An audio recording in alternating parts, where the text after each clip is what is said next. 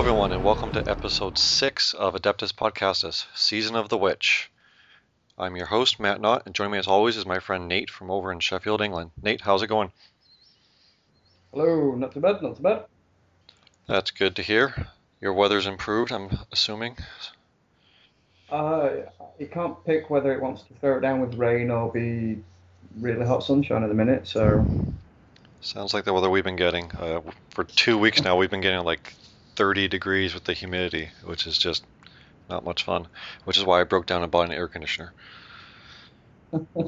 we can't really complain compared to your weather, but we're British, so that's all we really Yeah, I guess you guys are a little bit more used to the humidity. have. Alright, so this week we'll of course be discussing the Dark Eldar. First of all, we're going to go over the very tiny amount of news. So this week in the news, the only thing I really have to report is that the Gen Con World Eater Tournament is down to 2 tickets left. So if you've been waiting for any reason to get your ticket, now's the point to jump, because it's probably going to be sold out soon. I cannot see them increasing seats again this close to the actual date of Gen Con.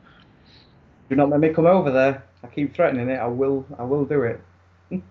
I had my doubts that the wife would actually let you. Shh, she'll hear you. I'd go as well if I could afford it, but I still have yet to convince the gas station owner to sell me the winning lottery ticket. Alright, so next thing, of course, we'll be discussing this week's Dark Eldar preview, which are, in my opinion, some great cards. Alright, so Nate, I'll let you, as always, take it away with the cards. Okay, so first off, we have the fan at the top of the page, um, which is mostly units, which is a good thing. We got the Sybarite Marksman. I'm not sure if I'm Sybarite. pronouncing that wrong. Sybarite, there we go. He's a one-cost army. He's a 2-1 with ranged. I don't think there's going to be much else on that card, but for a 1-drop, I really like this guy. I think he's going to pull his weight, definitely.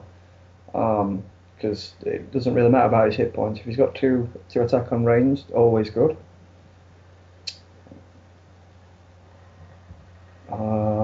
We have the Hellion Gang, which we can't really see. 2-cost army.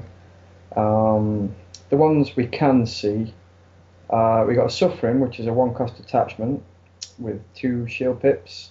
It's a condition torture attached to an army unit. Attached unit gets -2 attack. I think that'd be handy. It's a shame you can't put it on a warlord, but I can see why. Yeah, I think that's a really all-round useful card. That.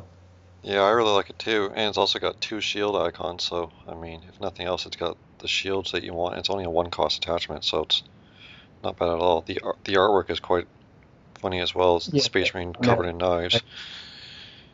I'm not sure how he's quite alive there. Well, he is a Space Marine, and Dark Eldar are nothing if not good at torture. I mean, they can torture you for a long time and keep you alive while doing it.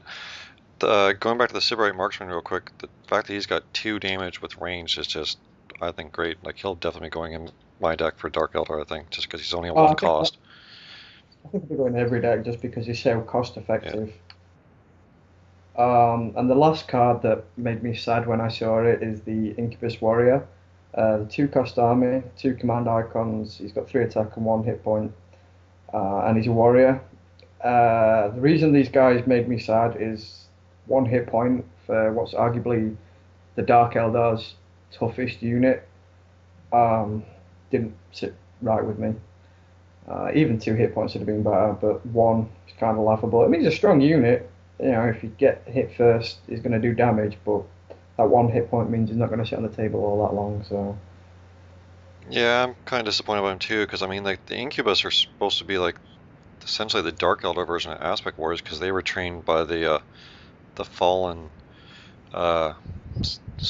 striking scorpion Phoenix Lord and stuff. So, you know, they were supposed to be like, you know, the elite of the elite almost, and giving only 1 hit point I think is kind of disappointing. I mean, he's got 2 command icons and 3 attacks, so, you know, he can probably win you a command struggle, and assuming you get to hit first, if there's any other units there and there's a battle at the planet, I mean, you should be able to take out something before he dies. But I mean, making him vulnerable to like a simple one damage AOE just kind of it's kind of disappointing. But I mean, I guess it kind of makes sense in a way because Dark Eldar are very much in the 40k universe and miniature game a glass cannon kind of army. You know, they kind of come in really really fast and do as much damage as they can before they get killed. So I don't know. It's definitely Yeah, disappointing. Hopefully we get another Incubus down the road that's a bit more beefy. yeah, it's definitely. I mean, I understand the flavour behind the entire Del Eldar, but being, the meant to be one of the toughest units, I wish it had been slightly started differently. Maybe less command icons and more stat points, but it is what it is. Um, so the next card that we have in the actual main body of the article is Packmaster Kith. She is a warrior, a succubus witch. She has a standard 7/7. She is a 2/6 and has the reaction after this warlord commits to a planet, put a Chimera token into play at this planet. Um, so yeah, she breeds. For anyone who's not, well versed in the CCG tongue, breeder is a type of deck type where each turn you get sort of tokens for cheap to no cost, and they breed, and you get more and you get more, and you eventually win out through attrition, which I kind of like. I think that's a really strong ability. I like Um, her, and I like Dark Elder is what I'm going to be. One of the things I'm definitely going to be playing because I'm a huge Dark Elder fan ever since they came out in third edition.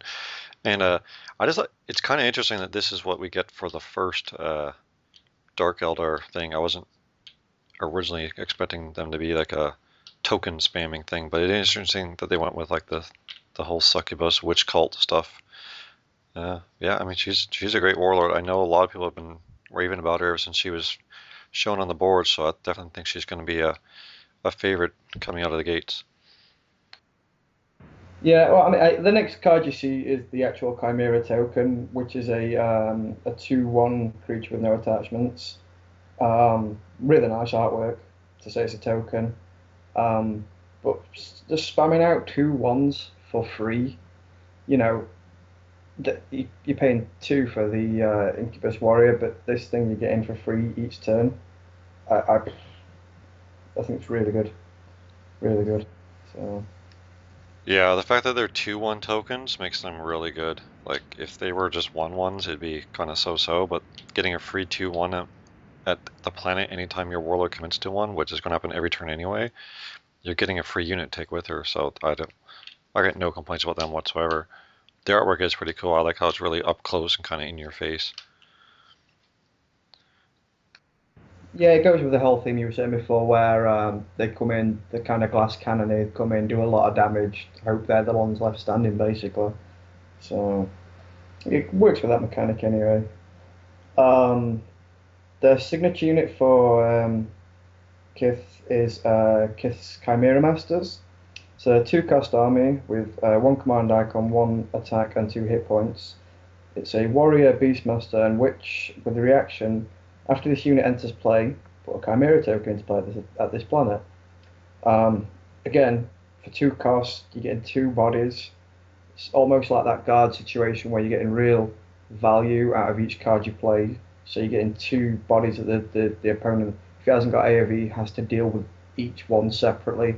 So bang for your buck, this is like one of the best cards that I've seen so far. Um, and so, I mean, if we see you're going to get 4 of these guys as well, that's eight bodies out of 4 cards, really strong. Plus the one from when the warlord commits as well. So you're just getting 3 bodies all the time. There's gonna, if you don't have that area effect, it's going to be really difficult to just trudge through, basically. Yeah, I can definitely see it uh, becoming a very quick thing, being able to flood the board with a Chimera with these guys. And at 2 cost, I mean, it's not going to be that hard to get a couple of them into play each turn, I would think. If you can start off with a couple of these, you can get a pretty good board presence really fast. Um, yeah, I mean, I don't. There's nothing in the Dark Elder stuff that I've seen that I'm just like, I don't like this. Well, other than the Incubus isn't quite what I expected, but these guys are great. Their Warlord's great. The Chimera themselves are great. Like they're just. I think they're going to be a phenomenal affiliation to start out with. Yeah, I think they're going to be between them and Guard or whatever they're called now. They're going to be the flood the board type of faction. So, um, sorry, do you want to just take the next one, Matt? Because my iPad's just decided to pack up. Okay. Next was the Chimera Den. This is the location support card. It's one cost. Uh, we're only getting one, of course, as per usual with the core set signature squads. It allows you to exhaust the support to move any number of Chimera tokens you control to a target planet. And it doesn't even matter where they are. So it's not like going from one planet, to an adjacent planet or whatever. It's just move all of them if you want to the same planet. I mean, that could be a phenomenal move to do. I mean, even late in the game where like it's that last planet that you and or your opponent both need, and all of a sudden you've got 5 chimeras with their 2/1 sitting there waiting to punch your opponent in the face. I can see that being really useful. Again, we're only getting one, so like we said before, the chances are that sometimes you just won't see this in a game, but every faction so far has that limitation with their support card, so Yeah, following on from every other faction we've seen, the one having the Warlord's signature unit is always strong. I like this because it gives you the ability, if you've loaded a planet with 3 or 4 tokens and they drop something that's going to be an AoE attack, an area effect attack, you can throw them over to another planet so they're not going to die in the single hit if you can't deal with that unit quick enough. Yeah, just a phenomenal card. Even the artwork, I really like the artwork on all the chimeras. I think it's awesome. So yeah, I really like the mobility aspect that they're giving the Dark Eldar, which is very appropriate, but it's also going to be really useful when actually playing the game. Being able to move your units around and kind of pick and choose where they are, because like you said, if your opponent's sitting there with a 1 damaged ranged AoE, assuming something or whatever, move all your chimeras somewhere else to get out of the way, and then they're sitting there kind of be like, well, crap, that's not what I wanted to do, and you're destroying another planet at the same time. I don't know. Again, nothing I don't like about this card either. The Dark Eldar overall are definitely shaping up to be my favorites, I would say, even more so than Chaos. But might even outrun orcs for me. Yeah, those silly orcs. But the good thing with the Dark Eldar is that they can ally with Chaos also, so I could take some of the cards I like from both. I think that's going to be a real nasty combination between those two. I think Eldar will also be pretty good allying the Dark Eldar with their Eldar cousins, but we'll talk more about them next week, obviously, when we get their previews. You able to see it? Yeah, I've got the next one now. I've got it. The next one we've got is the Agonizer of Bren. It's a 1-cost attachment, 3 shield pips. It's a war gear weapon attached to an army unit. Attached unit gets +1 attack for each Chimera token you control. As we've already seen, that is more than likely going to be a lot. It's probably talking 3 or 4, especially with the Warlord committing. It's going to be at least +1 every turn.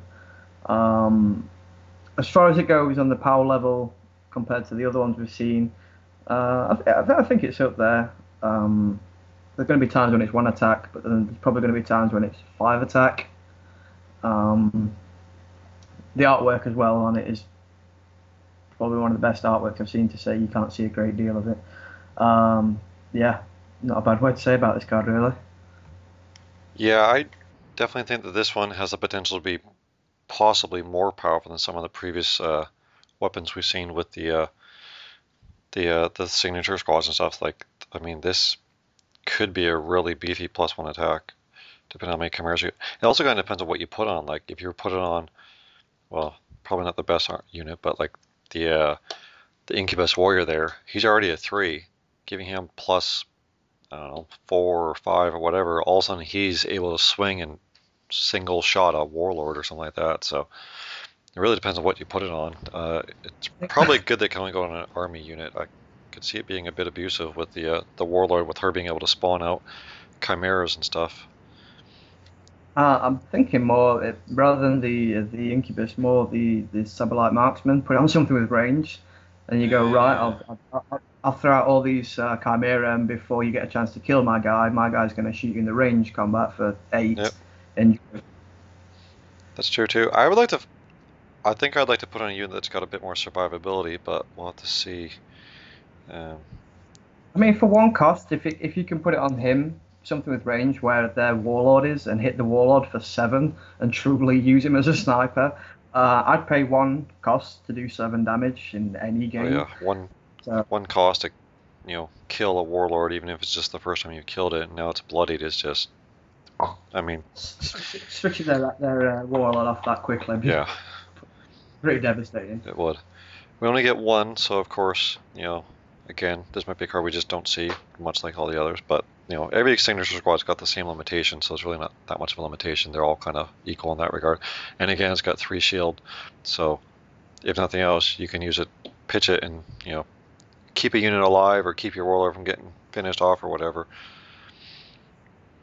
Okay, so the last card we have is of the signature squad is the Pact of the Homunculi.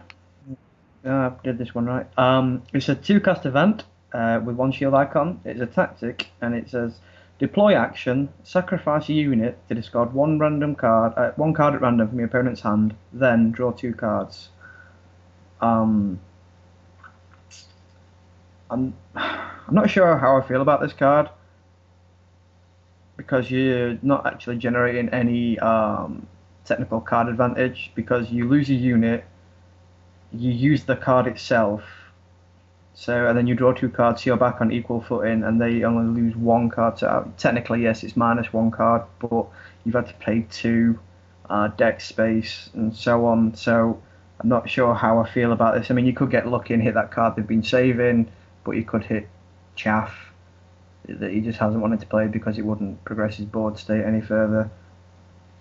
This is probably one of the cards I'm not a massive fan of. Yeah, I can kind of see your point.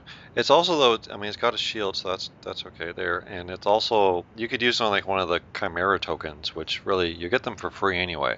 So if you just don't need that 1 Chimera token, getting rid of a token's not really that huge a deal.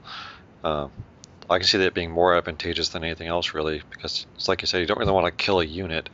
But I guess if it's like during the deploy phase and you've got a unit that's taking a bunch of damage, he's probably going to die anyway. Again, you can kind of use it on him, and if nothing else, save it and use the shield to save one of your units, because that only has 1 health. Yeah, it feels like of all the other event cards, this is probably one of the weaker ones. It may be more useful in the future, but I'm not. I mean, the way it looks like people deploy is that you'll deploy weaker units or bait units before you deploy what your real threat is. You'll tend to do that towards the end of the deploy phase. So if you can catch him with this, it might work out better. However, comparatively to the other ones, I think it's probably the weakest.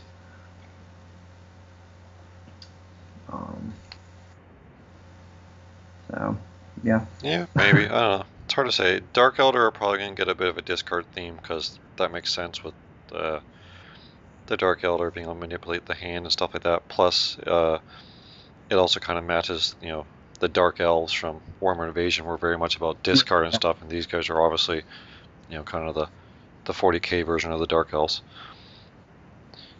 Yeah, it might be a nice little mechanic, but I tend to find that it's never really ultra competitive unless it gets to an MP state. A lot of the times the discard mechanic, so we'll see how it goes. The next card we have is a 4-cost army, Vile Raider.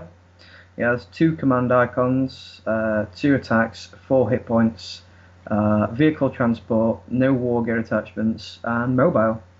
I think this card pretty much epitomizes what the Dark Eldar do.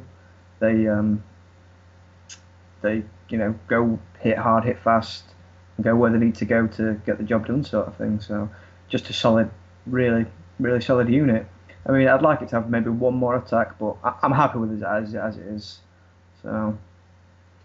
Yeah, having 4 hit points makes it a really good unit. It's probably going to survive a while. Having mobile, letting it kind of dance around to where you need it or where it needs to be to keep itself out of harm's way, or get that vital command struggle you might need or something like that. The artwork on this thing is just phenomenal. Like they're kind of emerging from, I assume it's a webway portal or something, and they're like literally opening fire as they're coming out. Like it looks awesome. Like the whole card just resonates.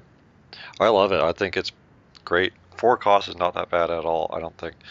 Um, Oh no, you definitely get what you're paying for. Don't get yeah, me for wrong. sure. So it's a really nice unit. I just like my units to be a bit more. When they go really severely one way or the other, like the Incubus, like a 3-1 or a 1-4, I prefer to have a more well-rounded units like a 3-3 usually. So, but hey. The next one we have is another vehicle. We have the Blackheart Ravager. It's a 6-cost army, 2 command icons. It is a 2/5, a vehicle tank elite. It's also loyal.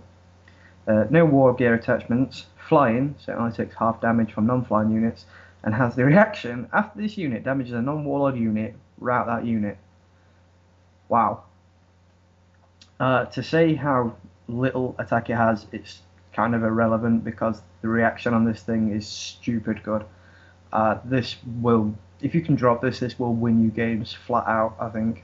Just the ability to get rid of the unit you don't want to see. I mean, the 2 command icons are really strong as well on this because it's got the staying power because of the flying and the 5 hit points. I just think this would be such an arsehole to get rid of, basically. Yeah, this card is great. Like I find it's expensive because it's 6 costs. That's probably on the more expensive side of the scale, especially for, well, Dark Eldar so far seem to have pretty cheap units. But man, being able to route whatever it hits, like if they've got I don't know, a Land Raider or some other big beefy orc that's got 5 points of brutal or something, just being able to swing at it and saying, nope, now you disappear, goodbye. Like, you could use this to win a battle by itself, because you could swing, it routes one of the opposing units, the remaining opposing unit swings back, and then everything refreshes, and then it swings again and routes the next unit. Like, you could route multiple units with this thing, because unless they've got flyers too, it's going to be difficult to remove this without putting some serious firepower. Like, you would need, well, a 10 damage unit just to be able to kill this in one shot. Yeah, it's got some real staying power. It's worthy of being costed at 6. Much like, what's the Chaos unit that we covered? The Soul Grinder. Soul Grinder, yeah. But I think this has a more immediate impact, where the Soul Grinder, I think, it's a very resilient unit, but it's a bit sluggish, whereas this comes in, bang, get out of my battlefield, bang, get out of my battlefield. This will really turn battles, I think. It doesn't look like it just having 2 attack, but the staying power with that ability is going to be really... I can't really get across how much this unit will win you battles if you can manage to land it. And with the other units being so cheap in Dark Eldar, you may get a chance where you can drop this and another 1 or 2 units to somewhere. And I think that's a good thing for them. So plus all the Commander tokens you're going to have, and this can help protect them by sending away the area of effect units. So yeah, I don't think there's enough good things I can say about this card. I mean, it's even got 2 command icons. Like, it is expensive at 6 cost, but man, this thing's going to stick around for a while, I think. Short of anything, direct removal that says, destroy target army unit or something. But the only thing that's going to be really vulnerable to that we've seen to date so far in the previews was our orc spoiler from a couple weeks ago. the Tank Buster. Yeah, the Tank Buster. But even he's going to have to do a few swings before this thing's going to disappear. Yeah. But even then, he's just basically in that respect, it just gives him flying because he's doing double damage to their half damage anyway. So I think it's fine. The next card we have is a Archon's Terror. It is a 2-cost event with 1 shield icon. It is a power, combat action, route a target non-warlord unit. Pretty much Non-unique unit, not non-warlord. Oh, non-unique. I do apologise. For everything we've just said that was good about the the Raider. This is, this is good, but there has that ambush effect where they think they're safe and you suddenly go, that unit's not participating in that battle. If it's a massive, land raider or something like that, go away. I just say it's a really, really versatile to that, and this again will win you key battles if played it correctly. Yeah, this card's phenomenal. I mean, even used in conjunction with the Blackheart Ravager, it swings, routes something, and then for your combat action, you play Archon's Terror, route something else. Oh, look, you no longer have an army here? Huh, that's a shame. Like, it's just, being able to route stuff is just so good because it lets you kind of pick and choose, and again, kind of emphasizes the mobility that the Dark Eldar are known for. So, this is another just phenomenal card. Yeah, I gotta say again, as with the last card, the artwork for the Dark Eldar stuff. I mean, the whole game as a whole, but the Dark Eldar stuff seems to be really nice. I've got to say that. The last card we have is Twisted Laboratory. A 2-cost support, location, loyal, action, exhaustive support to treat a printed text box of a target army unit as if it were blank, except for traits until the end of the phase. Now, for anyone who's played Game of Thrones, this is akin to having nightmares on a stick that you can point and click, and basically anything that's going to be annoying you, blank it for every phase that you need to, basically, until a bigger threat comes out. This is like a really unsuspecting but powerful card. I think this will, anyone who doesn't put the maximum amount of this into the deck is not using the best what they can get out of the Dark Eldar, because this card's nuts. This is probably the best card that's on the page at the minute, because being able to control what your opponent can do is massive. Just having the options to blank stuff all the time is really, really strong.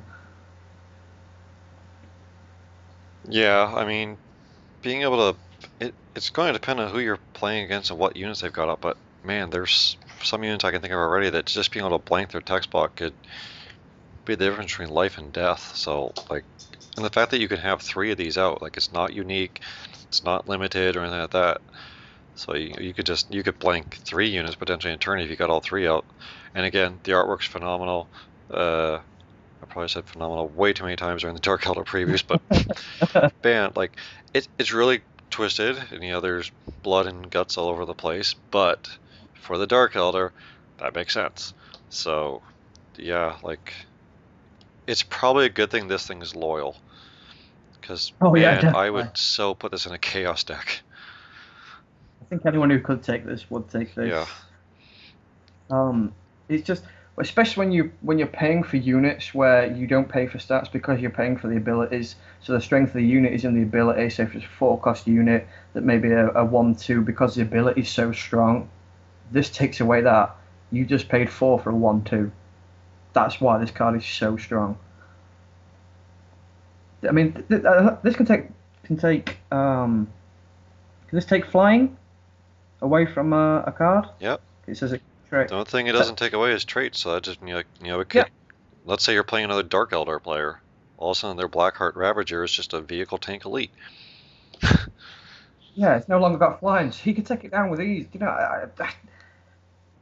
People, if you're playing Dark Eldar, put this in your deck. Put at least 2 of these in your deck. That's all I'm going to advise you. So. Yeah, this and Archon's Terror, I think, will be a 3 of. The Blackheart Ravager, where it's so expensive, could see that being like a 2. Because you're never going to be able to afford multiples, but you're going to want to at least be able to see it. But man, this card could just be nuts. I think this is just a Dark Eldar staple. I think where every other card is nice, and while the card pool's kind of small, you put it in. But I think this is one of those cards that will just come in from the core set, and 2 years down the line, you'll see Dark Eldar decks, and they will still have this in their deck, I think. It's just that strong. So... and that's the last of the previews, I believe. Oh, sorry, we have ours. Yep. Do you want to do ours? Sure. All right, just let me pull up my email. All right, so ours is obviously a Dark Eldar unit. It's a unique unit. Again, many thanks to FFG for sending it to us. So it is A 3-cost army unit. Her name is Siren Zythlex, maybe Zithlex, however you want to pronounce it. She is loyal, and she is a warrior witch. 2 command icons, 2 attack, 3 hit points, and her reaction is, after an enemy unit is deployed at this planet, exhaust it. There's no limit to that. It's not once per phase, once per turn, once per game. It's any unit that gets deployed to the same planet as her is automatically exhausted. That could get bonkers. Like, she's going to win you command struggles just by herself, just by sitting on that planet. Yeah, I love. I don't. Again, I love this unit. Yeah, for 3 costs, she's pretty. I mean, I'd be happy with a 3 cost, 2 command icon, 2/3. Do you know what I mean? So to have that reaction, let's face it, you're paying for the reaction. If you slam her down first on the first planet, enjoy me having, maybe my range combat and then my combat as well, while you sit there and take it. Again, it works well with their, we hit first, we hit hard, and then we hope we're standing sort of thing. She's going to be one of those units that are probably going to be targeted instantly. Oh yeah, you're going to want to get rid of her. Like, if you have some sort of action you can use during the deploy phase to get rid of her, you're going to have to right away, because otherwise you basically can't go to that planet. Yeah, basically. Yeah, she's wow, amazing, basically. And the artwork, following on the theme of the Dark Eldar theme of being amazing artwork, basically. Yeah, not a bad thing to say about this card. Just, I wish she wasn't unique. That's probably a good thing that she's unique. But I mean, even with her being unique, it doesn't mean you can, stack your deck with 3 of her and make sure you can get her out. I mean, being able to deploy her multiple times in a game, like, your opponent's probably going to kill her as soon as possible. Yeah. Like, if your opponent survives your initial attacks with all his units exhausted, next round he's going to be swinging for her just to get rid of her, so she's not, going to the next planet. Imagine how soul-destroying that is for you to deploy that first on the first planet. You terrorize his units. He manages to kill her. Yeah. Then to go to the next planet and deploy her first again. It could be ridiculous. It's soul-destroying, I think. I think they're really shaping up to be not like an Orc or a Space Marines where you sort of, go in hard, you just have a bit of a brawl. These are more pick your battle sort of faction, I think, where you're trying to hit fast, hit hard. The things you can't deal with, you just route in, deal with them later. Try and win before it becomes a problem where it comes into that attritional battle. I think that's going to be the Dark Eldar philosophy. Yeah, and that works really well with what the Dark Eldar are, because they're not really about pitched battles. They're more raiding and pillaging. Strike fast, strike hard, get what they need, and then get out before the Imperium or whoever they're attacking can apply their 3 trillion troops of Astra Militarum to take them out. So I think they're very well themed for what they're supposed to do. Yeah, I think they've really captured what Dark Eldar do really well, apart from Incubus Warriors being 1 hit point. That's my only qualm. Yeah, I still hope we see a new one of them down the road that's like a protector or something, because that's kind of what the Incubus are supposed to be. They help protect various Cabal leaders. Alright, so that's it for the previews. So, on to knowing your lore. This week's and next week's lore are kind of going to be interconnected, obviously, because, as I've said before, the Eldar and the Dark Eldar they're essentially the same species. Well, they are the same species. It's just that they've taken very different paths over the 10,000 years since the fall of the Eldar Empire. So it all goes back, again, to the Eldar's fall. Their empire reached the point that the Eldar didn't have to do anything. They had machines that took care of all the manual labor, so they were free to indulge in whatever they want. Well, the problem with that for a race like the Eldar is that the Eldar mind is so much more in tune with their psychic powers. Like, every Eldar is psychic. That doesn't really apply to the Dark Eldar because they've lost their psychic powers. They've atrophied. But back during the heyday of the Eldar Empire, they were all psychic. So they have a much bigger influence and a much brighter soul within the warp, which is how their fall into decadence helped create Slaanesh, was because they have that much more influence. So, like I said, their empire reached the point that they didn't have to do anything, so they just became all about indulging whatever they wanted to do. Well, the problem with that is that the Elder psyche becomes very focused and can apply itself to a greater level than a human mind ever could.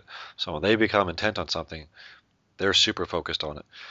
So as time went on, they became worse and worse and worse, and it had to do more and more what we might consider disgusting or inhumane or just downright cruel things to indulge their pleasures. They were doing drugs and raping and pillaging and murdering and sacrificing their own, and there's all these pleasure cults, they were called, that rose up. So this all took thousands of years, but in all that time, these pleasure cults essentially fed the birth process for Slaanesh, which we talked about last week on the Chaos preview, how Slaanesh came alive and created the Eye of Terror and ended up destroying the bulk of the Eldar Empire, and, well, the bulk of the Eldar population too.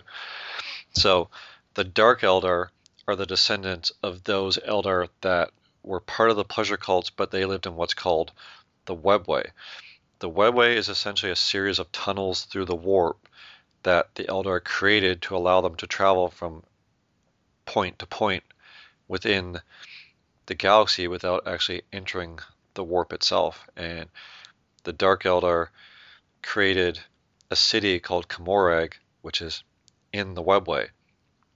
So they don't actually live in the physical universe. They live strictly within the Webway in this giant city that it used to be made up of like multiple cities and stations and trading ports and stuff that were in the Webway during the Eldar Empire, but over time the city was combined and became one humongous city. But it's not even a city like you or I would think of it, because there's no real, like, there's no up or down or left or right really to it because of the way the warp is. So its geography would be hard to understand.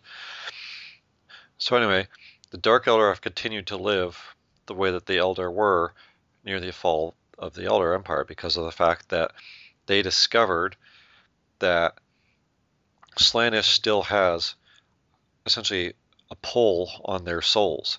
So the Dark Eldar then discovered that if they commit their cruelty and their anger and aggression, whatever, they can feed off of the suffering of whoever it is that they're torturing, and that allows them to continue living.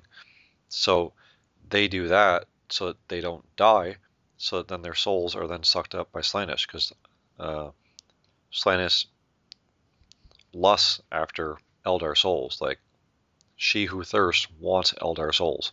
So the Eldars do have to do everything they can to avoid that, which is why the Dark Eldar are what they are. That's not to say they don't enjoy it. I'm sure they do in their own way. But they also do it as a point of survival. So they will raid and pillage the regular galaxy to try and kidnap victims for them to torture. So I mean, that's the whole reason they raid and pillage. And like, they don't care about conquering territory or stuff like that. They just want slaves that they can use to help feed them and keep them alive and stave off the pull of Slaanesh on all their souls. Like some of the Eldar, the Dark Eldar rather, their leader, Asdrubal Vecht, he was alive during the original time of the Eldar Empire. He was very, very young, which is how he managed to survive, because Slaanesh didn't have much of a pull on him where he was very young, but he's now survived the last 10,000 years. And over time, he became, he's not even like the official leader, but he's essentially the de facto leader, because he leads the most powerful, what's called Cabal of the Dark Eldar. I believe his is called the Black Heart. So he leads the most powerful group, therefore he's by default leader of the city, and he wields his power to make sure that he never loses control. He also tends to hide behind bodyguards and stuff to stave off any assassination attempts. He'll have like a double who gets killed instead of him and stuff like that. So the Dark Eldar are very much, they're scheming and they're twisted, and they're always trying to stab your brother to get 2 steps ahead in life and stuff like that. Like they're by human definition sadistic monsters, and that's just how they are, and that's how they've survived all these years within the Webway. Their city's hidden for the most part. It's pretty hard for anyone who's not a Dark Elder to access, which is good for them because they probably couldn't really hold off an entire. But I know I've read a story where some Space Marines apparently were able to attack it. I don't know the full details on that. So in addition to the Cabals, which are essentially gangs that control various parts of the city, they also have various. It's kind of similar to the orcs with their odd boys. They have special classes. So there's the homunculi, who are, in addition to being the doctors, are also they commit torture. They experiment on living beings and stuff like that. Like they're like the Twisted Laboratory that we were raving about there a few minutes ago is a homunculi's lab. Like, he's been doing cruel, evil things to someone to satisfy his own curiosity, possibly. They also have the succubus, which is like Packmaster Kith there. The succubus are a warrior cult of essentially gladiators. They are male and female, and they fight in the various arenas that they have all throughout the Dark Elder city for essentially the enjoyment of the crowds. It's much like the gladiators back in the day, and the Roman times and stuff like that. A bit more cruel and twisted, of course, but that's essentially what their role is within society, which makes them obviously very good close combat specialists. There's also the Incubus, which is the one that Nate and I are not too big of fans of, but their whole cult, as I believe I said earlier in the episode, was created by what used to be one of the Eldar's Phoenix Lords. He fell.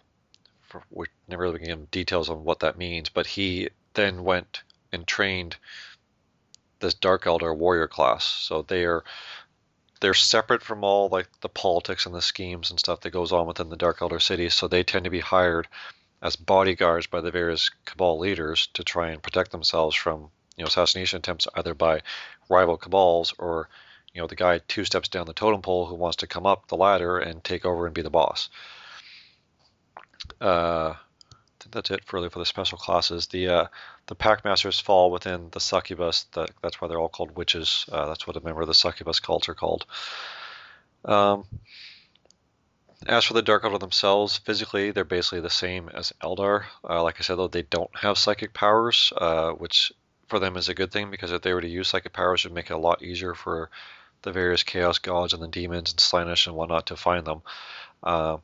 They also tend to be very, very pale, of course, which you guys can probably notice from some of the artwork where you can see their faces and stuff, and that's because where they live in the webway, there's no sun. Like they don't live in the actual galaxy, so they don't get to tan and stuff like that. They're shut off from the rest of the actual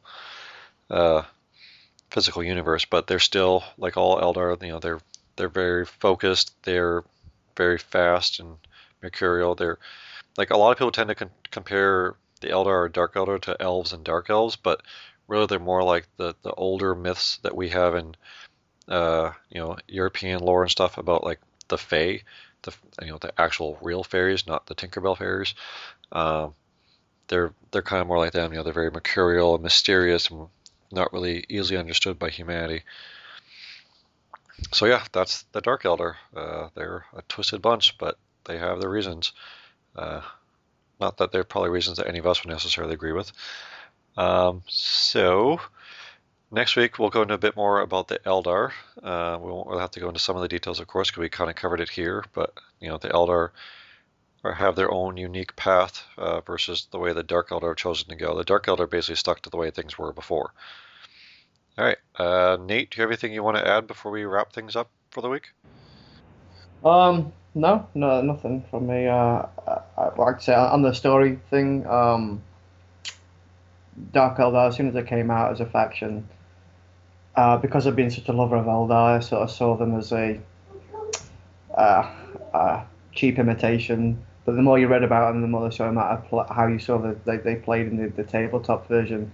I really got to liking them a bit like to that sort of Viking raids. So I think my likeness of them grew to the point where I actually prefer them to actual Eldar. And I think, the cards that they've printed out, as you say, apart from the Incubus, they've done no damage to that. I think they're going to be a really strong faction out of the gate. So looking forward to getting some playtime with them, basically. For sure. All right, so we will see everyone in about a week's time for the Eldar previews. Until then, remember, blood for the Blood God.